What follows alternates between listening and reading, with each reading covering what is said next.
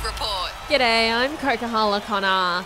Pat Carrigan says his Kangaroos teammates have rallied around him since the passing of good friend Liam Hampson.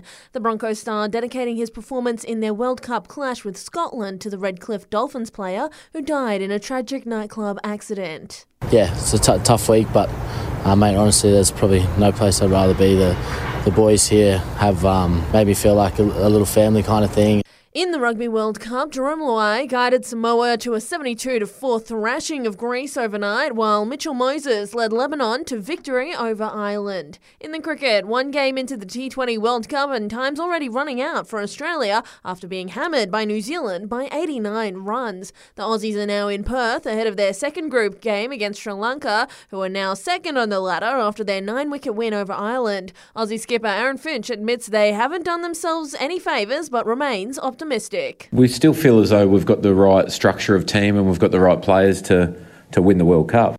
As for former great Ricky Ponting, he'd like to see young all-rounder Cam Green slot in somewhere in the top order. In the AFL, St Kilda is poised to finally unveil Ross Lyon as their new coach amid reports he's agreed to a 3-year deal. Lyon leaving another meeting with the Saints Chiefs with a cryptic message to Seven. You know what? All good things come to those who wait.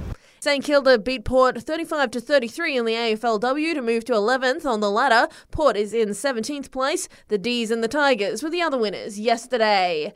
There's controversy over Adelaide United's 2-2 draw with Sydney FC in the A-League. The Reds played most of the match with 10 men after referee Daniel Elder gave Hiroshi Ibusuku his marching orders in the 40th minute. It's a straight red for the Reds, number 9.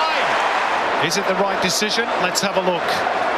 Oh, I don't think it's a red card. How they saw it on 10 there. A fairy tale comeback for the Diamonds in the netball. After losing the opening 2 matches of the Constellation Cup to New Zealand, the Aussies have fought back, winning the final 2.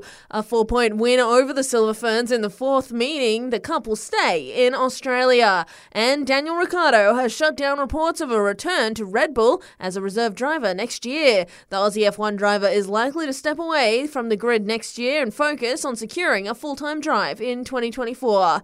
And that's the latest from the Sport Report team. Join us again tomorrow morning for more sports news headlines.